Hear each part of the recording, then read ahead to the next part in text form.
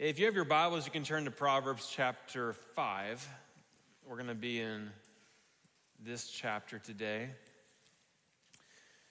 We've been studying Proverbs throughout the summer. We started, 6-7 weeks ago, and we got maybe a week or two left. I don't know. I'll pray about it, and we'll see where we are next week. Last week, we discussed Proverbs 4:23. I gave you a homework assignment. And for all of you who missed or didn't hear it on the podcast, we're like, sweet, I missed that one. But for the rest of you, it was to memorize it, that whopping verse. I wonder if you did it. I'm not going to ask you for a show of hands. I won't publicly shame you all and have you stand on the side of the room. But I know that for me, quick testimony, we did this as a family unit. I got my little kids, and we've been working through that verse. And they memorized it so quickly. Well, the 5 and 4-year-old. The 1-year-old, not really, but she tried. She kind of mumbled along. The other ones picked it up. I was shocked. The next day, I said, all right, you guys know the verse we memorized? And Roman just rattled it off. And I thought, I was like, I usually need a moment to kind of think, like, what's it about again? I thought, man, that kid's brain is a blank slate. Mine's got decades of gunk in there. It takes a while to bring it all up. So he was good with that. So we went and we got ice cream, which I mentioned last week too. I was like, I'm just going to use what I was talking about as a church. Well, today we have very similar. We have another verse, and instead of chapter 4:23, it's chapter 5:23. So for the sake of just repetition and helping you remember it, it's chapter 5:23. Although the whole chapter of 5 is quite intense, we're going to look at the last section of it. This verse goes like this. He dies for a lack of discipline, and because of his great folly, he is led astray. He dies for a lack of discipline, and because of his great folly, he is led astray. Today's discussion is on discipline, and not the kind that's like disciplining your children, and not the kind that's like a field of study, like a discipline in academics, but the role of discipline in our lives. Think of it as the intentional training to develop a better skill or to cultivate a stronger characteristic in your life. So when we discipline ourselves in a certain area, we want to improve in that area of our life. And in a room this size, I suspect that there are areas that some of us are more disciplined in than others. And there are other areas that, those of you who are not disciplined in category 1, you are disciplined in category 2. For instance, let me just name a handful of areas, and I think this relates to all of us in one way or another. When it comes to physical exercise, some of us are more disciplined in physical fitness than others. Some of you tell me, you're like, I get up at 5 a.m. Think at 5 a.m. Like, if I'm waking up that early, it's because the kids are crying. I'm not getting up to work out at that time of the day. Some of us are more disciplined with work than others. Those of you, there's only a handful of you, but y'all who are farmers, that is disciplined work. There is no days off, even on Sunday. Like, there is always work to do. Some of you, if you were farmers, well, none of us would have food to eat because of your work ethic. Just, glad you're not the farmer, You make me something else.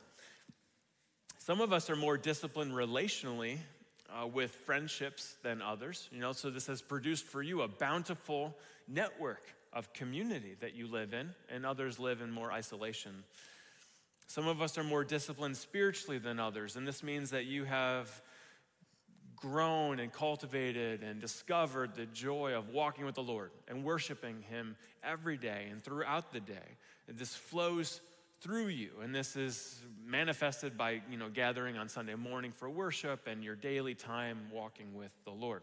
Some of us are more disciplined as students in school or being an apprentice on the job, so you advance further in those areas. I don't know why, but this morning I was just thinking over this and thought, I'm really glad for electricians that they know well what to do when they're doing it.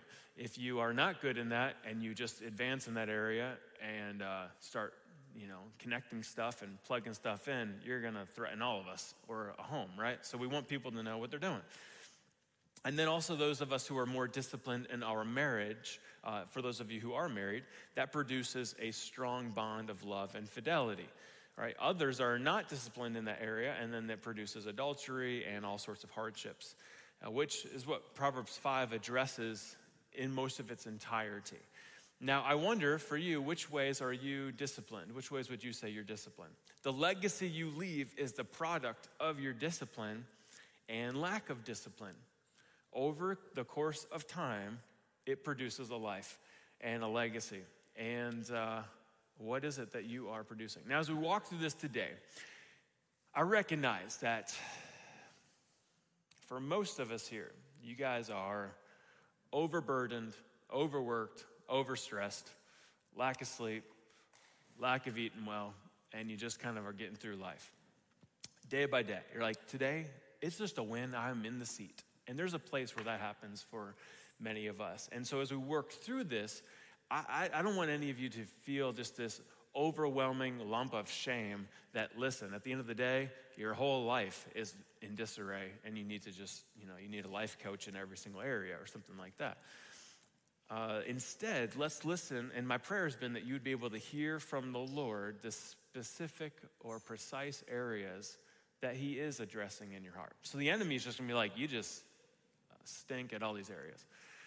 But God will say, yeah, I need you to rest. Or, in this relationship, I need you to be faithful. You need to be patient in this moment. We got to cycle back through in that situation, whatever it may be. He's very specific. And my goal as we work through Proverbs 5:23 is to help you to prayerfully assess where and how your life exalts God in your decisions and habits. And so if there are areas that you're disciplined, that you would be filled with an overwhelming sense of gratitude that God, by his grace, has just filled you with an ability to be disciplined in this area or that area. It's not by your own merit. This is God at work within us.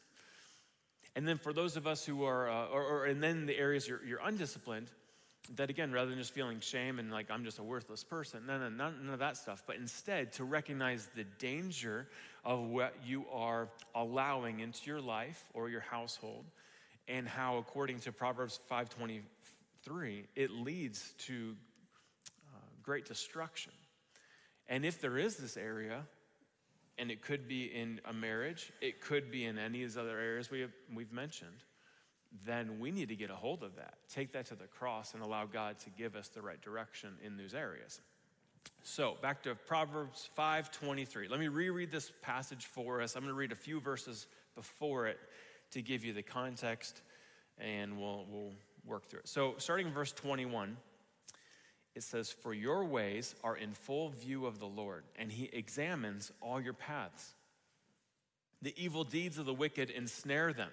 The cords of their sins hold them fast. For lack of discipline, they will die, led astray by their own great folly." All right, I'm going to reread it because I don't have it on the screen today. "For your ways are in full view of the Lord, and he examines all your paths. The evil deeds of the wicked ensnare them, and the cords of their sins hold them fast.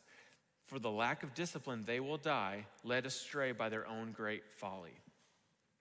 The tragic outcome of a life that lacks discipline is death.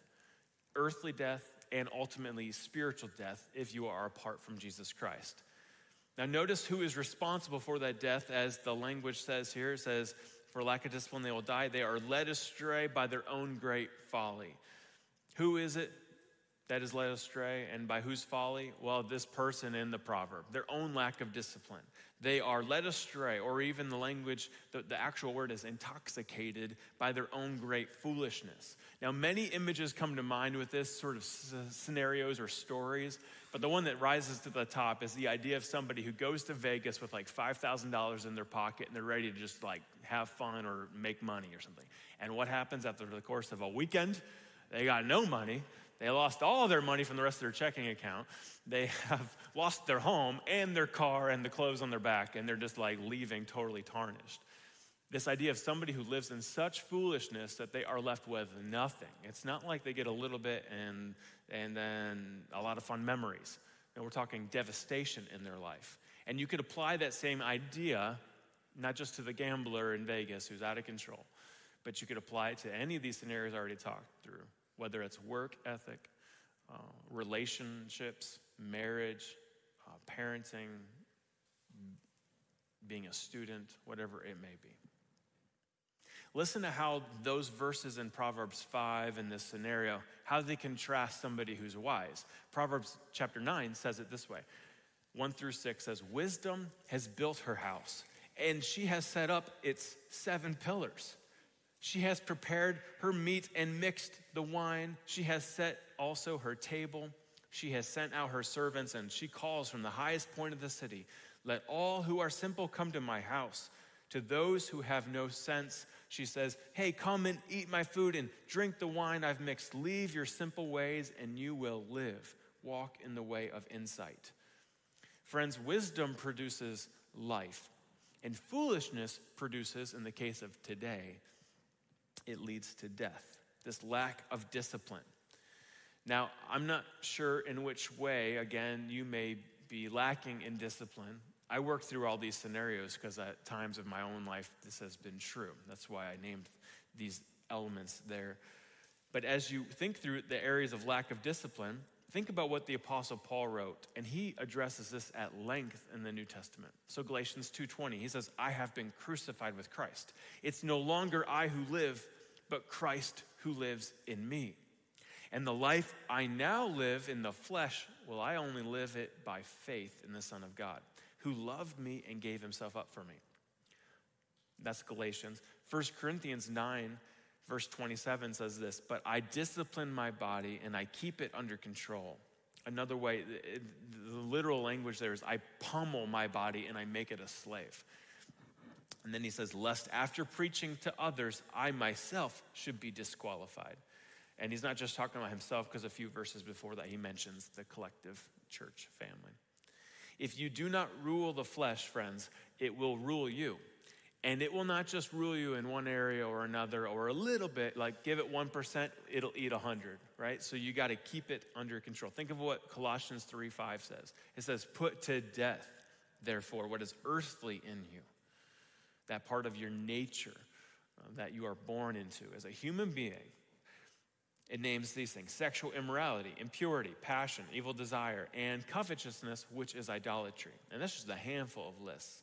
But it specifically says put to death, and that's what I urge us to consider. Because a lot of us say, I won't put it to death, I'll just lock it in our room. Or I'll just put it in timeout for the weekend because I got church tomorrow. But Monday, I'll like bring it back out. We'll play with that. Romans 8:6 says, for to set the mind on the flesh is death, but to set the mind on the spirit is life and peace. Again, working through all these, I'm wanting you to see just the contrast between the life of the flesh and the life of the spirit, and how there is a war at stake, and we must be disciplined to put to death that flesh. Our default setting is rebellion to God. And these verses describe it this way. Romans 8:7 says, for the mind that is set on the flesh is hostile to God, for it does not submit to God's law. Indeed, it cannot submit to God's law. In Galatians 5:17 says, for the desires of the flesh are against the spirit, and the desires of the spirit are against the flesh. For these are opposed to each other to keep you from doing the things you want to do. As you think about being disciplined and what it looks like to walk in a disciplined, holy life. If you're saying, I just struggle with this, well, join the club. That's called being a human. And we all do in one way or another, because our flesh wars against us, as the language here in Galatians 5:17 says, to keep you from doing the things that you want to do. And this isn't even the American want to do things and we just want to do all sorts of things. This is a sanctified, the language here is this sanctified, somebody who's walking in the will of the Lord. They're wanting to honor him with their life, and yet their flesh is at war within them. So today, as we consider the role of discipline in all walks of life, let's be reminded that the flesh is at a battle against us in our holy pursuit of God and in living according to the Holy Spirit. Think of it this way. If God says go left, the flesh says go right. When God says give, our flesh says keep. When God says go, our flesh says stay. When God says lead, our flesh says hide. That happened with Gideon. Remember that? Oh, mighty man of valor.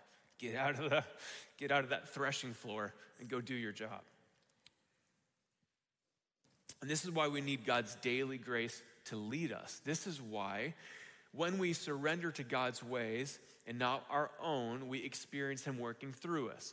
And so the lack of discipline, it leads to things like uncontrolled anger and adultery and laziness and greed and overall unhealthy, bad fruit that nobody wants to eat. But a godly and wise, disciplined life leads to godliness and pure worship. Now, topics like this is really popular right now in podcasts and YouTube videos and stuff. Sometimes the term is self-mastery. This is taught in all sorts of different religious groups and other disciplines and stuff like that. But as Christians, friends, we have a different motivation because our primary pursuit and goal and focus is not our own good, but it is God, his good and his glory. And for him, he is at the top. And then from that, there's the trickle-down effect in our own lives, in the lives of our family members, our friends, our church, our society, even our nation. But it begins with God and his glory. Think of 1 Corinthians 10:31. It says, whether you eat or drink or whatever you do it all to the glory of God. And so we want to be a people who glorify God with our lives. This is not just a matter of, I just don't feel like being disciplined. It's like, you don't really get that option. Because if you're going to live a life that's glorifying to God, then this is what we are to do. The question is, again, what are we to do? What does this discipline look like? And I would guess, and this is where, we're too large for a small group here, but if we went around the room, there'd be a lot of similarities, but this would look very different, maybe even just in the smallest nuances in your life versus the person next to you and how this lives out. And so we got to be careful of just having this blanket statement about everything. So my only blanket statement is glorify God with your life and watch this effect in these different areas. I'd like to circle back on some of those opening topics I mentioned because I think these are the ways the enemy attacks most frequently and also in our church family in certain ways. And I'd submit that it's because these two areas specifically are massive threats to the enemy. And so he is relentless in attacking you in these areas, and not just you, but loved ones and friends in this church family and even as a society. And so let's talk through a few of these topics. I've got two for us today. The first is this area of marriage. Now I recognize not everyone in our church is married. If you include all of our kids, we're only looking at like 40% of our church, or 60% is probably married, about 40% are single or so. A lot of children are not. They shouldn't be. They're 5 years old.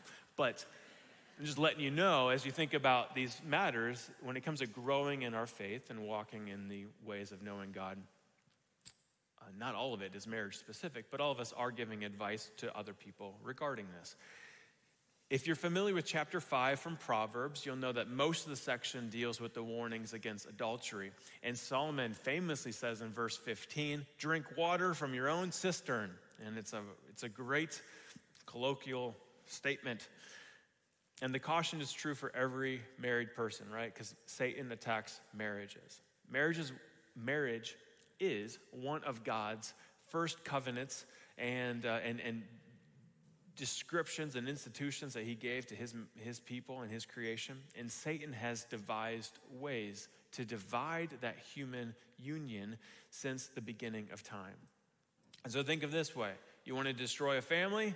Satan's like, yeah, let's attack the marriage. You want to destroy kids' trust?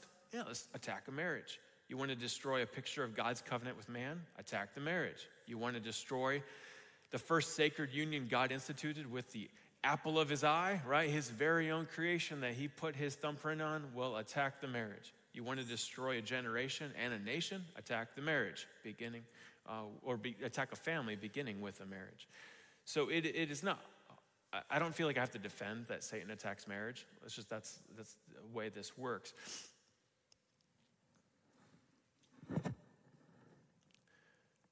And so for those of you who we have several young adults in our church family, yet to be married. children, they're growing up, got a lot of teenagers, younger ones for sure. Hey, well, as they get older and they start thinking about, hey, I want to get married, remind them, marriage is wonderful, but it's also a battlefield. Don't rush into it. This is not just buying a car. You can sell that later. It doesn't work that way with marriage. So if I had a certain ambition today, it's to burn in you, those of you who are married or have conversations with others regarding marriage, and I'd say that happens all the time, even if that's not your own life situation right now. It's to burn in you that your marriage is worth fighting for. I want to instill in you endurance during relational hardship, which every one of you will encounter in one way or another. You can quit your job, but don't quit on your marriage. And with rare exception, I'd say the threat in your marriage is not your spouse. It's Satan, who's at work and stirring division. Unlike, once in a while, you all get the privilege of officiating a wedding. You get asked to do that. I get asked that all the time. And it's a unique role as a pastor because you stand before two people who are starry-eyed and so excited to be married. And once in a while, not too often in my tenure as a pastor, but once in a while, a year later, that same couple calls. And they are, they're convinced that they're married to the wrong person, and then there's all sorts of mess involved there. And it's so interesting to have two people who just, a short time before were convinced they should be together, and a short time later, convinced they should be apart. As we think about marriage, we got to recognize when it comes to what God says about marriage is it's not a Disney movie, and not some romantic novel where you just chase after your heart in every single little moment. We learned about this even last week. Guard your heart. It's the wellspring of life. And if you don't guard your heart, it's going to kill you because it's going to take you to places you shouldn't go. Unlike those things, God's word teaches us things like Hebrews 13:4. It says, let the marriage be held in high honor among all, and let the marriage bed be undefiled, for God will judge the sexually immoral and the adulterous. And so I'm not sure where you stand, what's going on in your family and in your marriage right now. Many of you in here are married or considering that. But would you consider making a fresh commitment to God to cultivate a healthy marriage and to grow in that? I'm convinced that a healthy marriage takes discipline. Being faithful, having fidelity, literally takes discipline because your flesh wars against that discipline. Satan definitely does. Our world ain't supporting that at all. And so it's not like you got a whole bunch of buddies who are cheerleading you on to be faithful. That doesn't always happen. It should in your small groups in our church, but I'm talking work friends or whatever. And so would you consider today making a fresh commitment to God? If this is the area, it's not exercise, it's not your work, but it's your marriage. If this is the area that you need discipline in,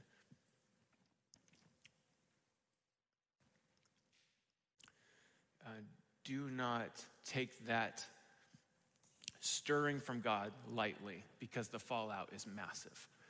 The fallout from not working out and exercising is, you get a little tubbier, yeah. But when it comes to your marriage, the fallout's worse. An idea I have that we haven't totally figured out what this looks like because nobody knows because I haven't told anybody. So I haven't figured out. But an idea I have is once we buy this barn for us to have marriage renewals and stuff, and allow this space to be used for that. And so maybe that's something that as you're thinking through where you're at as a couple, we could use this space to do that, right? All right, so that's the first area of discipline. The second one is our walk with God. Again, like marriage, Satan attacks our walk with God. He is relentless in this. He does this all the time. You're like, all right, you're all geared up. You love gathering. We're here. We're worshiping. You're like, yeah, I'm going to be disciplined. I'm going to walk with the Lord. I'm going to enhance and strengthen my marriage. And then you walk out of here, and then the enemy's just like smacks you in the face with all these things, a mixture of temptations and stresses, brings you things to mind that weren't even on your mind for the last week or so, and instantly you kind of lose track. But our walk with God is something to be disciplined in. 1 Timothy 4:8 says it this way: for physical training is of some value. For Americans, it's of a lot of value. he was writing to a bunch of Greeks who are walking everywhere. But for physical training is of some value, but godliness has value for all things, holding promise for both the present life and the life to come, right? So there is promise, there is value, there is good in our godly spiritual training in the earthly, and then definitely the eternal. Your most prized relationship on earth should be in your oneness with God. I know for some of you, you're like, hey, I love my spouse. Others are like, I love my kids. For others, you're like, I love my dog. And like, hey, listen, those are all good things. But your walk with God is even more important and more valuable. You should love the Lord your God with all of your heart and live like him. So scripture's clear that Jesus died on the cross for our sin, that he was buried and he rose again. And all who sincerely believe in him will have eternal life. So how dare we just take that free gift and then tuck it away and live selfishly? Folks in scripture said, what must I do to be saved? We see this all over the book of Acts. But how do we ask that question? We tend to ask it like this: how can I live according to my own will and desires and still be saved? And that's not what we see at all. I love the language here in Jeremiah chapter 9 regarding wisdom and how this relates to our walk with the Lord. So chapter 9 and then verses 23 and 24. It says, thus says the Lord, let not the wise man boast in his wisdom. Let not the mighty man boast in his might, and let not the rich man boast in his riches. But let him who boasts boast in this, that he understands and knows me, that I am the Lord who practices steadfast love, justice, and righteousness in the earth. For in these things I delight, declares the Lord. Our pursuit, our priority, our true value that shapes who we are as a person, shapes our marriage, shapes our family, shapes our work ethic, shapes our physical work ethic, all these other areas, is all of this comes back to our walk with God. If you're going to boast, don't boast in all those other things. Boast that you know God and that by his mercy and his grace, he's not only saved you, but he's compelled you to day by day lean in and know him and walk with him. Friends, we have ample opportunity to grow in our faith and to discipline ourselves to be a man of scripture or a woman of prayer and also of worship and service. So what is it that holds you back from that? As I think about myself, it's a contentment with lesser closeness to God. There's a lukewarmness there. Like I'm just okay living at 80% chasing after God and keeping maybe 20 for the things I want to do. And God sanctifies that over and over again. Re-brings that up. Addresses that in my heart. How about you? What holds you back? Is it your time? Is it the posture of your heart? Perhaps it's simply that you do not want to give the effort.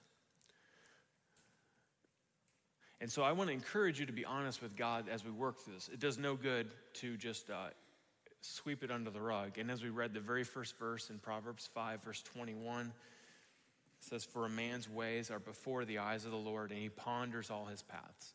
God knows our hearts. And so I want to encourage you to be honest with God about this and to ask that he would fill you each day and throughout the day with a personal zeal to work out your salvation, as Philippians 2:12, I think, 12:10 says. Philippians 2, verses 10, 11, 12, maybe 13, somewhere in there. It says to work out our salvation. There's there's this conundrum we have as American Christians. I'm almost done, by the way. I can't believe it's 10:09. Did we start late today? I don't know. I rolled in late. I got here late. So we're talking about discipline. I wasn't even at church on time. But there's this like conundrum we have as American Christians where our society does not have these external factors that force us on our knees before God every single day. If we have hardship in our in life, and some of you are right there, we are singing "It Is Well," and you're like all day long. This is the hymn of your day, of your week. Others of you, you're just like having fun. You're like, I'm on a boat and I'm fishing. Life is great, and there's nothing wrong with those things. However, our brothers and sisters around the world are in certain societies and cultures that if they were to say they're a Christian, they get shot right away. So when you have those moments, it evokes in you a desperation for God. But we don't really have to be desperate for God, given our American-like things.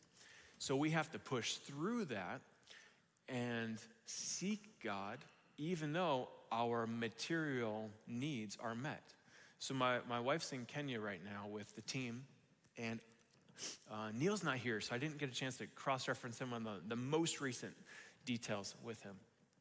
But when we first found out about this partnership, Bread of Life in Kenya, he shared how the children there, they get a meal about 3 times a week. And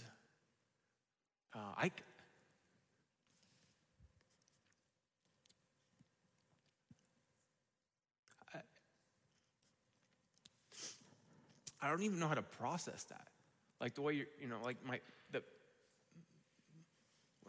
my brain just like freezes. I'm like, I don't know what to do with that information. And so when you live in that kind of society, there's this desperation for God's daily provision. And when your material needs have that in your face, it reminds you of where your posture is with your heart. Well, for us, we often do not have that. I'm not going to say nobody. Some of you here are in situations that are quite dire, relationally or materially, medically in your health. And that really forces us on our knees to get before the Lord. But generally, as a society, we've fought really hard to have certain freedoms, and with those freedoms come luxuries that make it difficult to pursue God when our material needs aren't requiring it in our face. That's kind of a whole nother topic, a little more like an hour-long podcast.